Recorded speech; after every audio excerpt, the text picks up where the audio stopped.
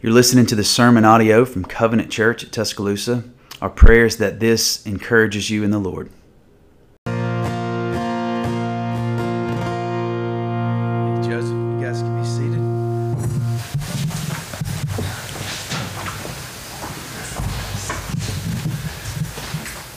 Man, look at all these remotes.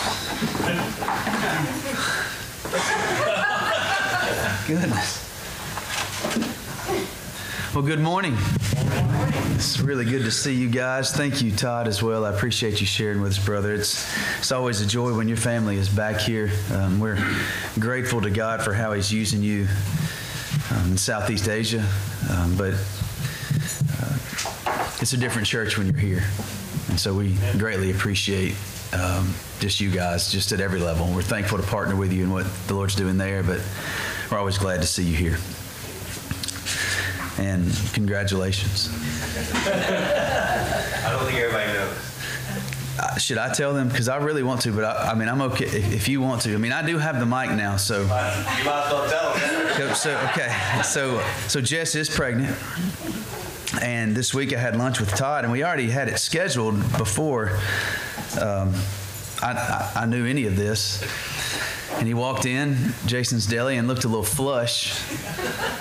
And we just kind of small talked and sat down. I said, "Man, you okay?" He said, "Yes and no." I said, "What's up?" He said, "Well, Jess had her ultrasound today." I said, "Well, was it okay?" He said, "Yes and no." I said, "What do you mean?" He said, "Well, there were 2 heartbeats." I said, "You mean like Jess's heartbeat and the baby's heartbeat, right?" He said, "No, two baby heartbeats." So they're pregnant with twins. So we had a running joke because you guys know we have 6 children and Todd and Jess have 5, and we were good with settling with a tie, but he and Jess beat us with a walk-off 2-run homer in the bottom of the 9th. And you can have the trophy, man. You win. I'm out. So, all right. Well, if you have your Bible this morning, we'll be in Exodus chapter 22. Exodus 22, beginning in verse 16 through verse 31. Exodus 22, 16 through 31. As we continue our journey through the book of Exodus, we're still in what's called the book of the covenant, according to chapter 24, the laws given by God through Moses to his people. If a man seduces a virgin who is not betrothed and lies with her, he shall give the bride price for her and make her his wife.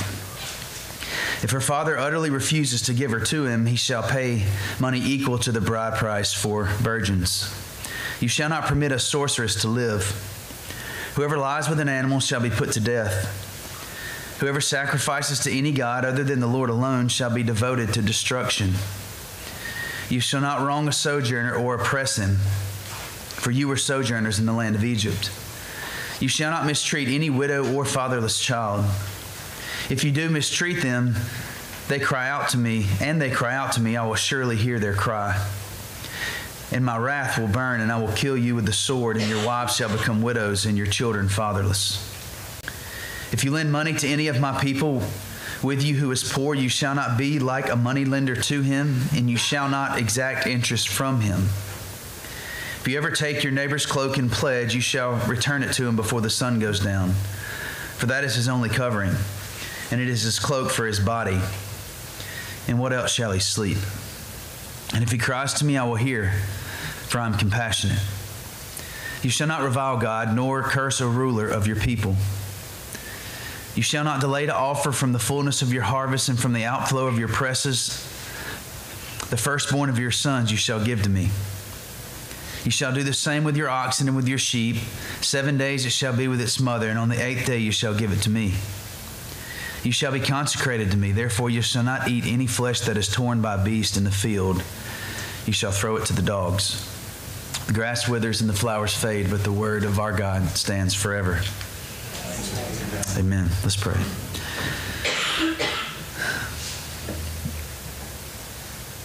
Lord, we have some interesting verses before us this morning. And just like every morning, and whether the Scripture makes perfect sense to us or seems relevant to us or not, Lord, it's your word, and we believe that. And Father, we always need your help. We always need your help in understanding, and I always need your help in communicating and explaining your word. And so, Father, I ask that you would speak to us this morning. I pray that we would have a deeper understanding of what it means for us to live rightly before you and also to live rightly before others, even though some of these laws do not directly apply to us and to our lives. The principles do. And so, Father, I ask that you would teach us that this morning. Pray in Christ's name. Amen. Well, if you're reading an ESV Bible, you'll notice the heading over this section of the law is laws about social justice, and I don't think I have to tell many of you, if any of you, that that's a very popular phrase, sometimes controversial, sometimes much beloved. But this section particularly has to do with justice on a broad scale. And so if you want to jot down, I think the question that this section is answering, specifically for the people that it was written to originally, but what it can answer for us as well, at least in a matter of principle, is what does it mean to live rightly as God's people? All right, and we're going to look at it on two planes, if you will, see justice on two planes. And so if we're answering the question, what does it mean to live rightly as God's people? There's first a vertical plane, and it's justice in relation to God. And what does it mean for us to live rightly or justly before God? And then there's a horizontal plane that is under the answer of that question as well, is justice in relation to one another. So what does it mean for us to live rightly before God? And then secondly, and in that order, by the way, first and foremost, as we think about biblical justice, what does it mean for us to live rightly before God as primary? And what is secondary is what does it mean for us to live rightly in relation to one another? My hope this morning, even though it's not going to be exhaustive and not by any stretch of the imagination some sort of comprehensive teaching on biblical justice, but what I hope that we can walk away with this morning is at least some foundational truths and some foundational things that we can begin to understand and wrap our mind around what biblical justice is and how we as God's people are to engage society and what in fact our call is in that. But we always want to let the Bible define our terms. And so sort of a motto for me in preaching is this: where the Bible says something, say it emphatically. But where the Bible doesn't say something, don't say it. All right, and so that's how I approach Scripture each week. That's how I approach the preaching and teaching of God's Word. That's how I approach discipleship. And so I think it's just, it's simple. I know it's not necessarily profound, but I just express it to you to let you know that my personal conviction and the conviction of our elders is that if the Bible says it, we say it emphatically. If the Bible doesn't say it, then we don't say it. And so let's begin in verses 16 through 17.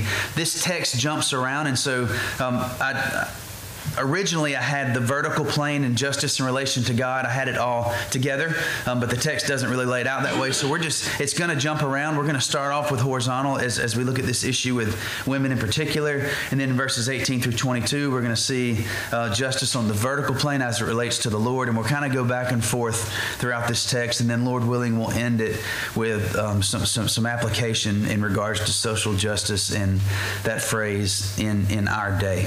So verses 16 and 17 say this: if a man seduces a virgin who is not betrothed and lies with her, he shall give the bride price for her and make her his wife.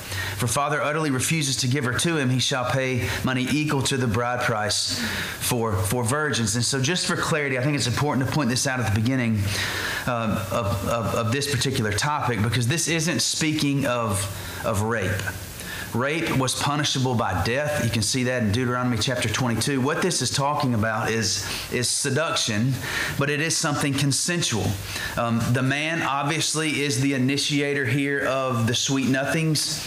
but that does not necessarily imply or mean that the woman was not willing. And so because of the other laws that we know that God lays out, this isn't a situation of rape or anything of that nature. This is a consensual thing. But they engaged in the act made for marriage, which is sex, before marriage. And so then we have to ask the question, well, now what? And so the man was supposed to pay the bride price. Now, I know that sounds offensive. I understand that at first glance, at face value, sounds like that the woman is just this piece of property. But it's actually not the case at all. The bride price was there to help protect the woman in two ways. First, the man had to show some means of providing for this woman. Two, it ensured formal conversations with the family. So in the Old Testament, they understood, and the New Testament, they understood that marriage is a covenant that consisted of a ceremony, a public ceremony that had oaths and vows, and then it had the ratifying sign or seal, which is the act of sex. But both people then and now sometimes do the ratifying thing without making the formal promises. You tracking? Okay? They engage in the sexual act before the public ceremony, before the Lord and before the witnesses and families of the oath and the vows. And so the bride price helped to prevent the couple from avoiding counsel, and that there was a formal process that the community was a part of. And so this law simply says that if they are going to be married, he still needs to pay the bride price. So here's the idea. If they engage in the act that's made for marriage before marriage, that doesn't mean you let one bad decision compound and continue to make bad decisions. At that point, if in fact this was going to be a union that was they loved each other and they were going to move forward with marriage, then they still had the formal process. And so the bride price was still owed. It wasn't just because they engaged in this act that they automatically had to go get married. No, he still had to show that he had the means to provide and to care for this woman. And so also this is another way that it protects the woman. Rico Suave could not get out of it just because he's already done the covenant ratifying thing without the promise. And so even if the dad utterly refuses, if this is something where the family agrees that, hey, this man is not what's best for this young lady, or if the man just says, no, I'm not marrying her and I'm going to move on, by law, according to the Mosaic law, he still had to pay the bride price. So Rico can't just bail. He can't just engage in the sex act and then just leave the woman high and dry, because in their culture it would have been much more difficult for a female to get married after she had lost her virginity. And so this particular rule, again, at face value, it seems like, well, the woman's just a piece of property and she has no say-so in this thing, when that's not really the case at all. It was put into effect to ensure that the woman was treated fairly, and it upheld this the sacredness of the marriage covenant by God's design. Now, verses 18 through 20, we shift from the thinking about justice on the horizontal plane. That particular section we just saw, 16 and 17, was fairness for women or justice for women. This next section goes to vertical in 18 through 20. And it says, you shall not permit a sorceress to live. Verse 19, whoever lies with an animal shall be put to death. Verse 20, whoever sacrifices to any god other than the Lord alone shall be devoted to destruction. Now, I'm not going to spend a whole lot of time on these, but these are capital punishments given for three particularly heinous crimes or sins. And these are actions that are against God himself, and they're against his created order. Now, I want you to jot that down, and I want you to kind of do some studying on your own and some thinking on your own about how these particular sins attack God himself and also God's creative order. But first one is sorcery, which is just an attempt to wield spiritual power by demonic influence, and sometimes just by outright lying and making stuff up. The second capital crime was bestiality, when a human lies with an animal. Bestiality was sometimes in their culture a part of pagan worship. They thought it would stimulate the gods and produce fertility. I will say one thing on this, I would not be surprised to see a movement in our lifetime to normalize this sin. And I know how that sounds, but the direction that our culture is going, I don't know how much you know or understand history around this sort of sexual revolution that's going on, but at its core, it has some very, very grotesque things, and really its heart and what it's driven by is sexual freedom, which means if you have the desire sexually, you should have the freedom to engage in that regardless of what it is. And so, again, I don't know that for sure, but at this point, I would not be surprised to see that normalized. But that is an attack on God's creative order. Clearly, a human lying with an animal is not the way God designed that to be. Third is idolatry. If you notice that in verse, I believe it's in verse, let's see here. In verse 20, whoever sacrifices to any god other than the Lord alone shall be devoted to destruction. This is idol worship. And so this, if you remember a few weeks back when we saw where the Lord was attacking these specific gods through the plagues, we talked about how sophisticated their idol worship is, was. And it was very sophisticated, much more sophisticated than our idol worship. But idol worship, and we coined this definition a few months back, but it is this, is the love and worship of something or someone as God that isn't God. The love or worship of someone or something as God that isn't God. And so for them, it was much more sophisticated. So they would actually offer sacrifices and engage in intentional worship and have rituals around these false gods. For us, it may not be as sophisticated, but it is still just as much a possibility for us to love something or something as God that is not God. And so these things are not living rightly before the Lord. So justice as it relates to how we live rightly before the Lord, these things clearly are against God himself and against his creative order. In verse 21, we go back to the horizontal plane.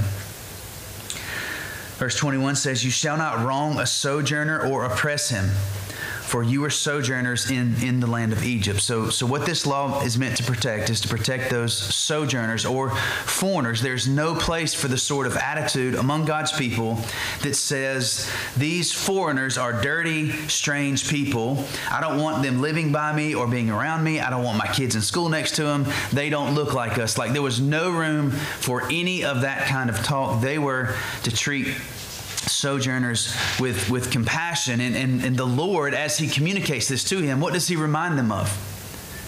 Hey, you were sojourners. And so God's people, even for us today, the New Testament makes clear that this is not our home. That if you're a born-again believer in Jesus and a follower of Christ, we are foreigners here.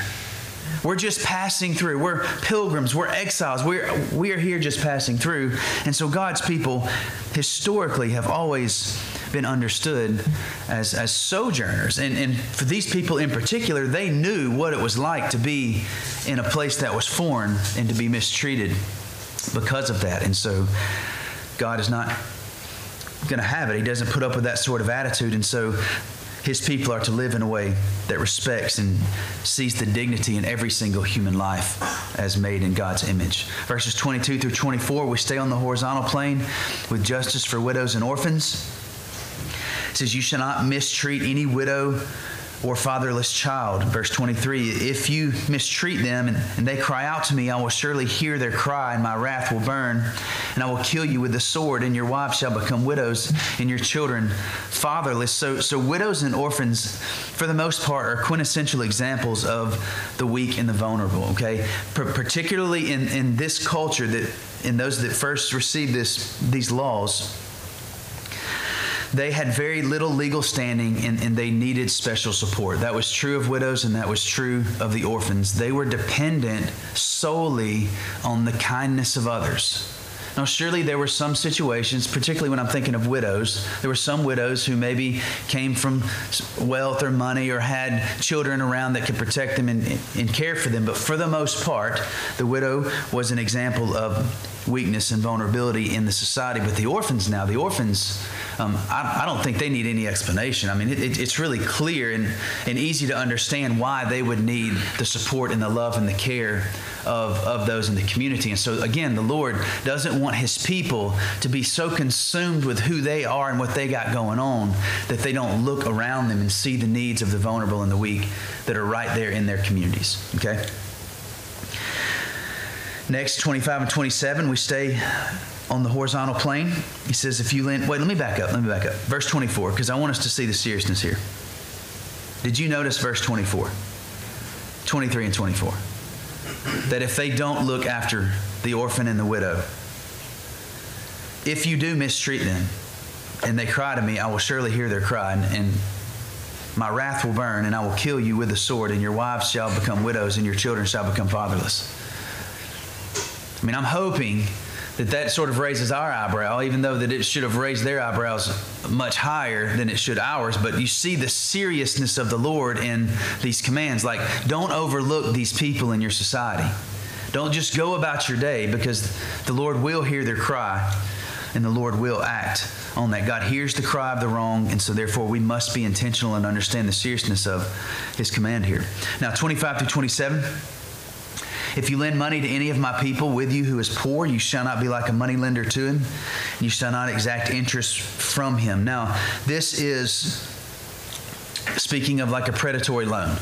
Say if I need to borrow some money from Randy and Anita, and I'm down on my luck and I don't have anything, and I say, hey, I need to borrow $5,000, and they say, sure, you can borrow $5,000, but you're going to pay 25% interest over the time period that you pay it back. That's exactly what the Lord is talking about. He doesn't want his people to have this mindset of getting rich off others' misfortune. And so he wants their hearts to be generous, and he's okay with the money being paid back. Like, that's actually a good thing, even though it may not be true in every situation. But he doesn't want them to try to get rich off the misfortunes of those that are in their community. Verse 26, you see, if you ever take your neighbor's cloak in pledge, you shall return it to him before the sun goes down, for that is his only covering, and it is his cloak for his body. And what else shall he sleep? And if he cries to me, I will hear him, for I am compassionate. So if someone has so little collateral, or that his collateral is so little that it's the shirt off its back, make sure you give it back at night. Again, he doesn't want his people to be so greedy and so money hungry that they're so, even in this case, they're willing to help out this individual, but they're willing to take collateral that would be all that he has in the shirt off his back. And he's saying, look, if that's the case, give him his shirt back at night, because that's all he has. The law is shifting their focus off of themselves and onto who? Their neighbor. The Lord wants his people to be engaged with their neighbor, and he wants them to treat their neighbors fairly. So God is against anyone, and this is still true today. God is against anyone or anything or any system that is rigged against the weak.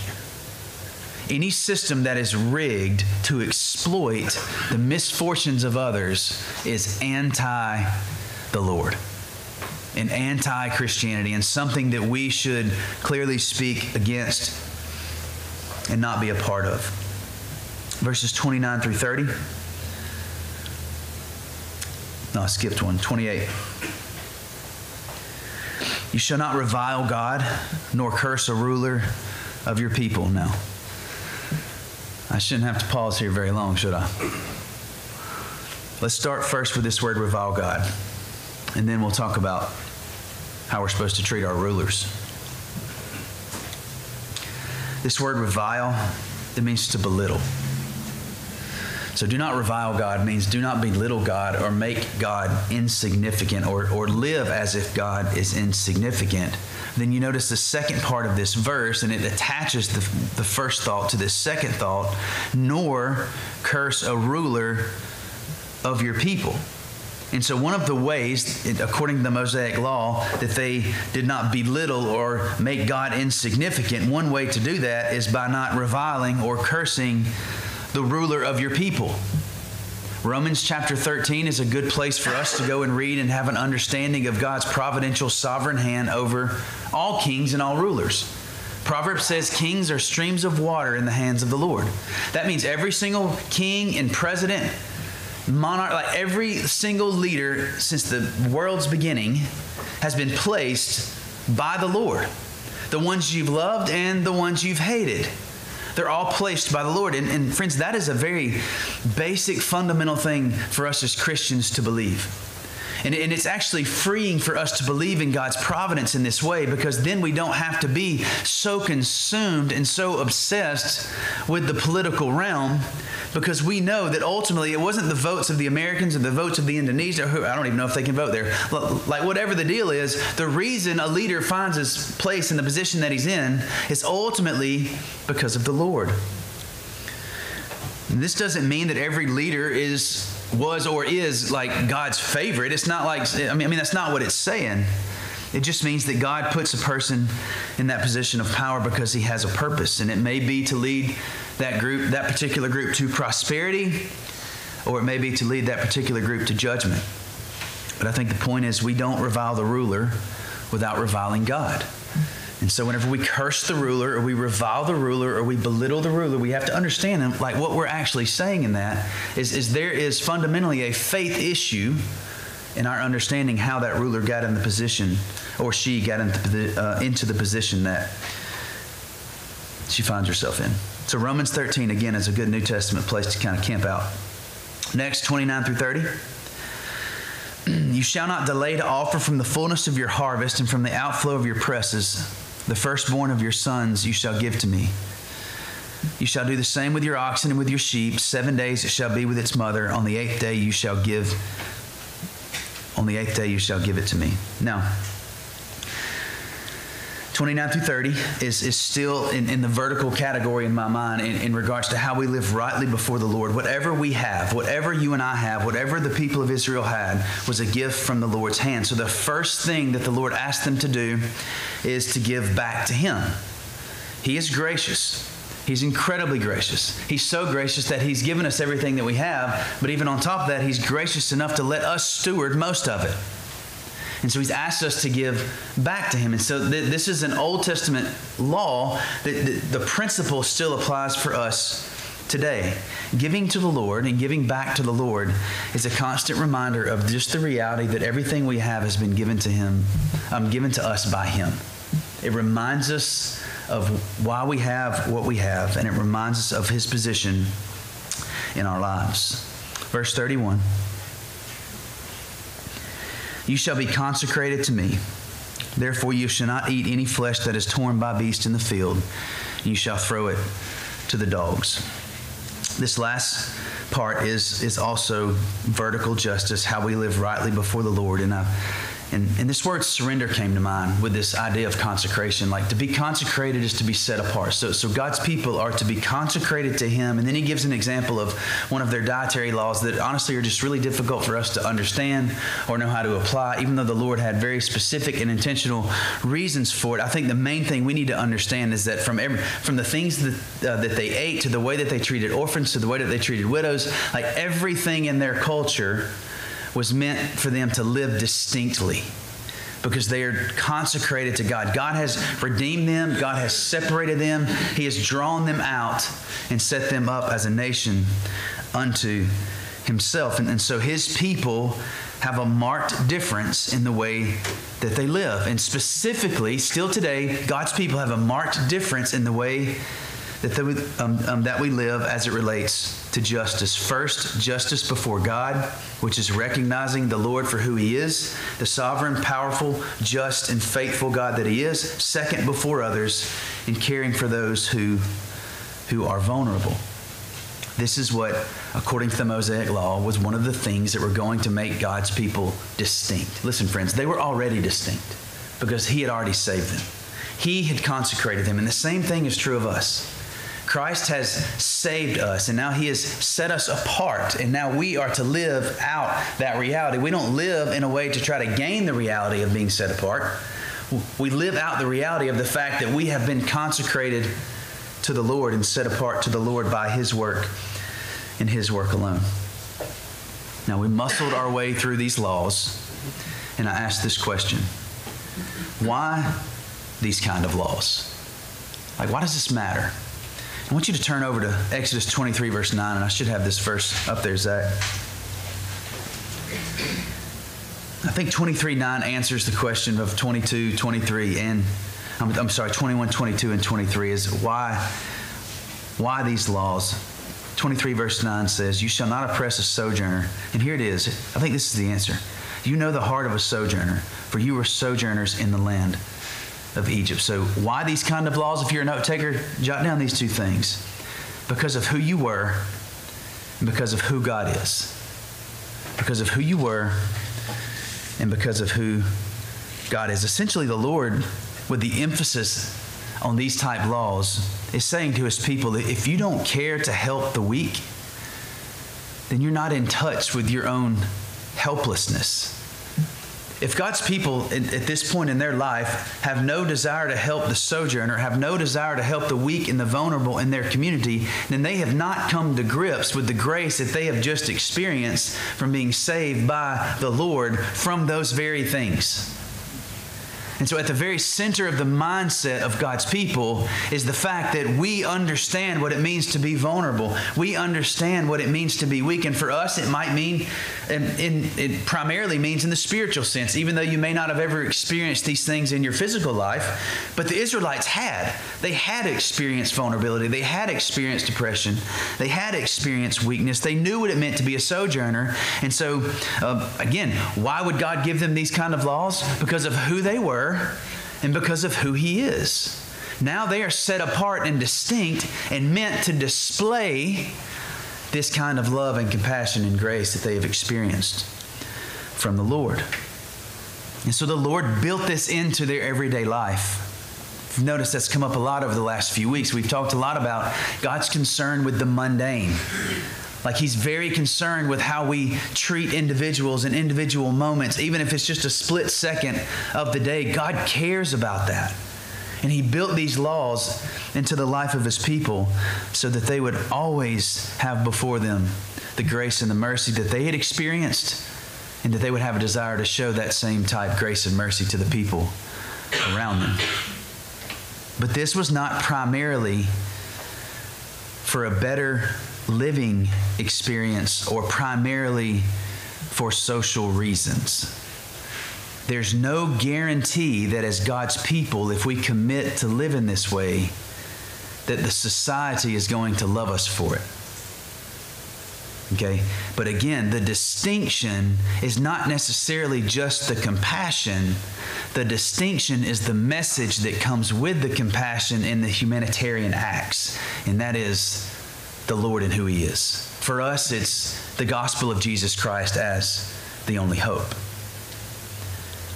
And so God has built these laws into the life of his people, and some of the principles that still apply for us today, not just to make our lives better or to have this, utopia of a society where everything's okay and everything's happily ever after. Friends, like that's not going to happen here. One day, yes, it's coming, but it's not going to happen here ever.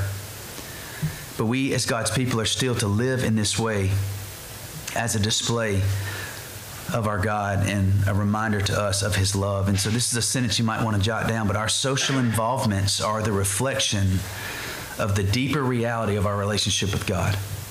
And so our social involvements are the reflection of the deeper reality of our relationship with the Lord. But we live in a culture that has perverted justice at some levels, and at every level that I can see publicly made a mockery of the gospel. And what worries me is that a lot of Christians are buying into it, and I think it's incredibly dangerous. So I want to just end with 3 practical things for us to think through. You may not agree with me, look, and that's okay. I would love to have open conversations about these things, but as we don't normally address these kind of things out of as a topic alone, but our text today brings up these type of issues and how we are to live as God's people, and I think it fits, and I think it will be applicable. If at the bare minimum, it'll at least make us all think, okay? But I think there are 3 huge theological problems with a socially driven gospel. Like the goal of this gospel is social euphoria. First is this major theological problem with the socially driven gospel is that for the most part it believes that man isn't that bad. A lot of times its adherents blame sin on societal structures rather than human nature. Basically, the message of the social gospel is if we get the social and economic situation under control, then we can live happily ever after, which assumes that man's greatest problem, whether you would be in the category of the oppressed or the oppressor, is the circumstance or the situation and not indwelling sin. That is clearly not what the Bible teaches. The Bible teaches us that we as individuals that make up a society have not only a sin problem, but we are spiritually dead, which means we don't have the ability in us to live in a way that honors and glorifies the Lord. It's not in us. By nature, according to Scripture, we are haters of God. We're enemies of His. And that has to be dealt with on an individual basis, not on a societal basis. Second theological problem is cultural transformation is the primary mission. Basically, if people transform culture, only then can we live in a way that honors Christ and in a way that loves others. And friends, I hope I've been clear this morning. Christians are absolutely called to engage culture. I think that's the heart of Exodus 22. But the gospel is larger than that. It's much larger than that. Through the person and work of Jesus, God fully accomplished salvation for us, rescuing us from judgment for sin and to fellowship with Him. And friends, it's then, later, in the next life, that He restores the creation in which we can enjoy our new life together with Him forever. But this socially driven gospel wants us to focus on things that aren't eternal, that won't last, and that don't save souls. Again, we do engage the culture. But what makes us distinct is not the fact that we want to see a group that's oppressed rescued. Like, that's a pretty normal human thing. Like, we still fight for those things. But what makes us distinct is that we bring the gospel message into that actually brings hope, that actually saves the oppressed in the truest sense, that actually guarantees that those who come to the Father through the Son will live in a land one day where there will be no more sin. There will be no more partiality. There'll be no more prejudice. There'll be no more socioeconomic issues. Like, all of that will be washed away. And that's coming one day when the Lord finally redeems everything. But that reality is not today. Third theological problem, and this is probably the biggest one in my mind, is it has no need for the cross. What I've noticed over the last probably year or so, 2 years maybe, is even in primarily in Christian context. So I'm not addressing right now the culture, like the world. What I'm addressing right now are things that I've heard from Christians, like pastors that I love and have appreciated and have followed for years and have a lot of respect for. And so I'm still wrestling through some of these things, but a lot of what I've heard is that basically, and this is a summary, but sin is fought with sin. Conversion therapy brings inner peace. Reparations bring forgiveness. Wealth distribution brings unity. Behavior modification brings transformation. So the things that this social gospel promises are peace, forgiveness, unity, and transformation. They sound wonderful, don't they? Because they are wonderful, but they only come through who? Jesus. That's it. And I'm not saying maybe there is a place for conversion therapy, even though I don't think we're talking about the same conversion. I mean, there is a place for reparations. We've seen that in the Mosaic Law. We see that in the Bible. There is a place to have some honest conversations about who's rich and why. We need to think about modifying our behavior.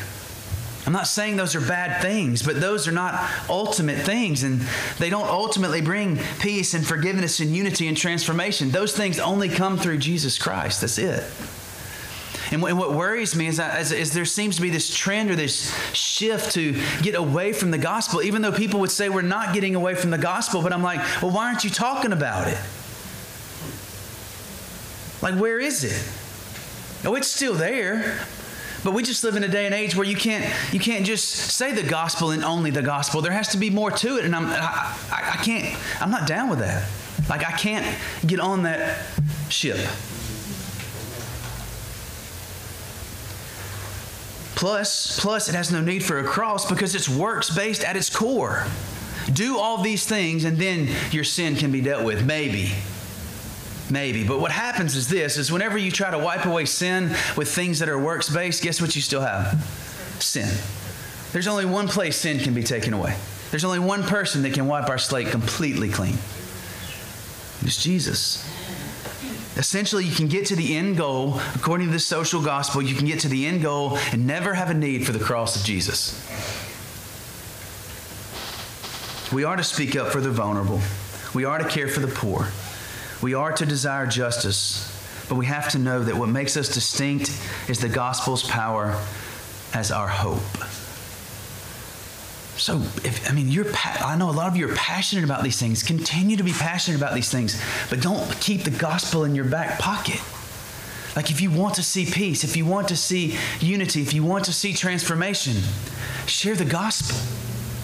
Share the gospel. I know we all love being a part of a cause, especially a cause that is close to our heart. And, there seems to be a lot of, momentum built around hashtags and different things, and people want to jump on board. And I see a lot of Christians jumping on the next cause. And I'm not necessarily saying that's a bad thing, but I do want to say this, like, you have a cause.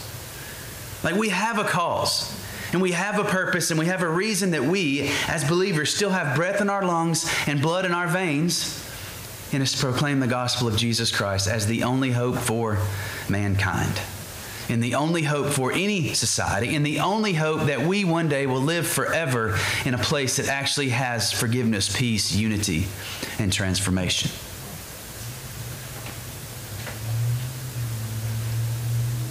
Engaging the culture by proclaiming the truth of Christ crucified as the only hope for sinners.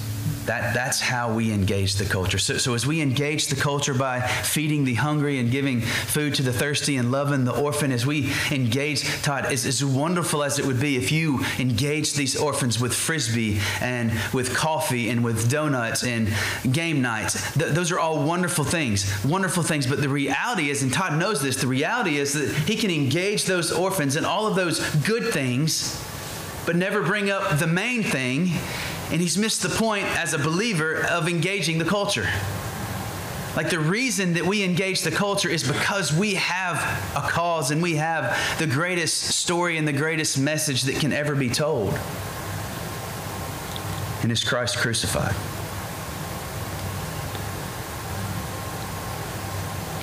Let me ask you, in your mind, is the gospel enough?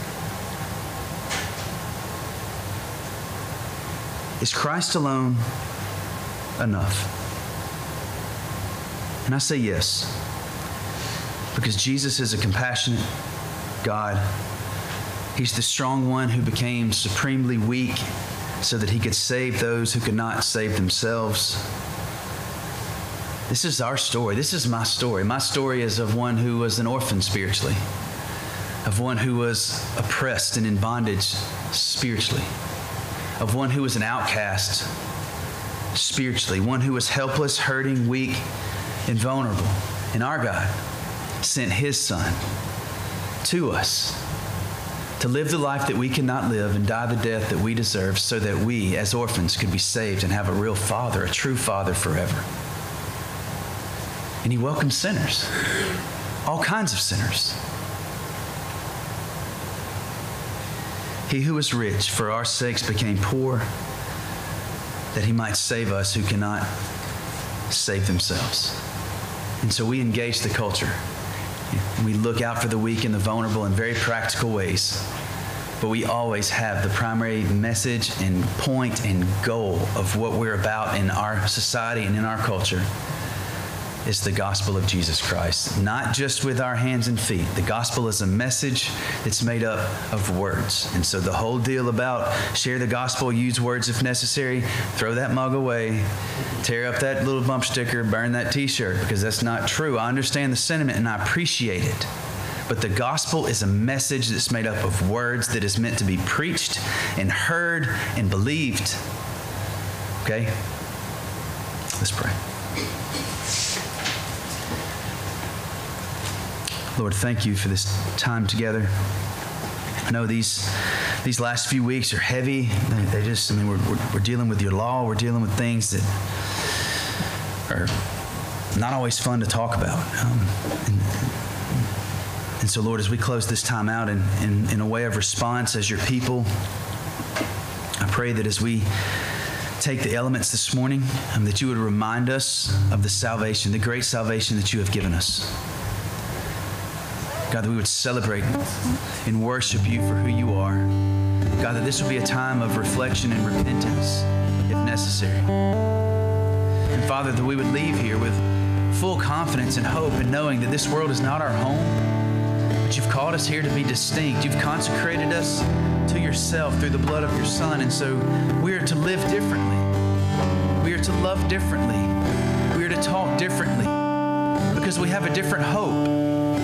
And we know that our hope is not here. It's beyond here. And so, Father, I pray that we would understand as individuals and as a church that our primary message, is Christ crucified as the only hope for sinners. And it's then and only then that we see peace and unity and transformation.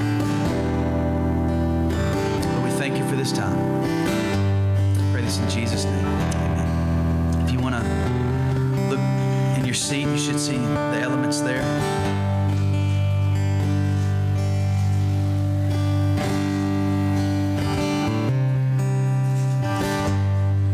1 Corinthians chapter 11, the Apostle Paul says, "For I received from the Lord what I also delivered to you, that the Lord Jesus on the night when he was betrayed took bread. And when he had given thanks, he broke it and said, 'This is my body, which is for you. Do this in remembrance of me.'"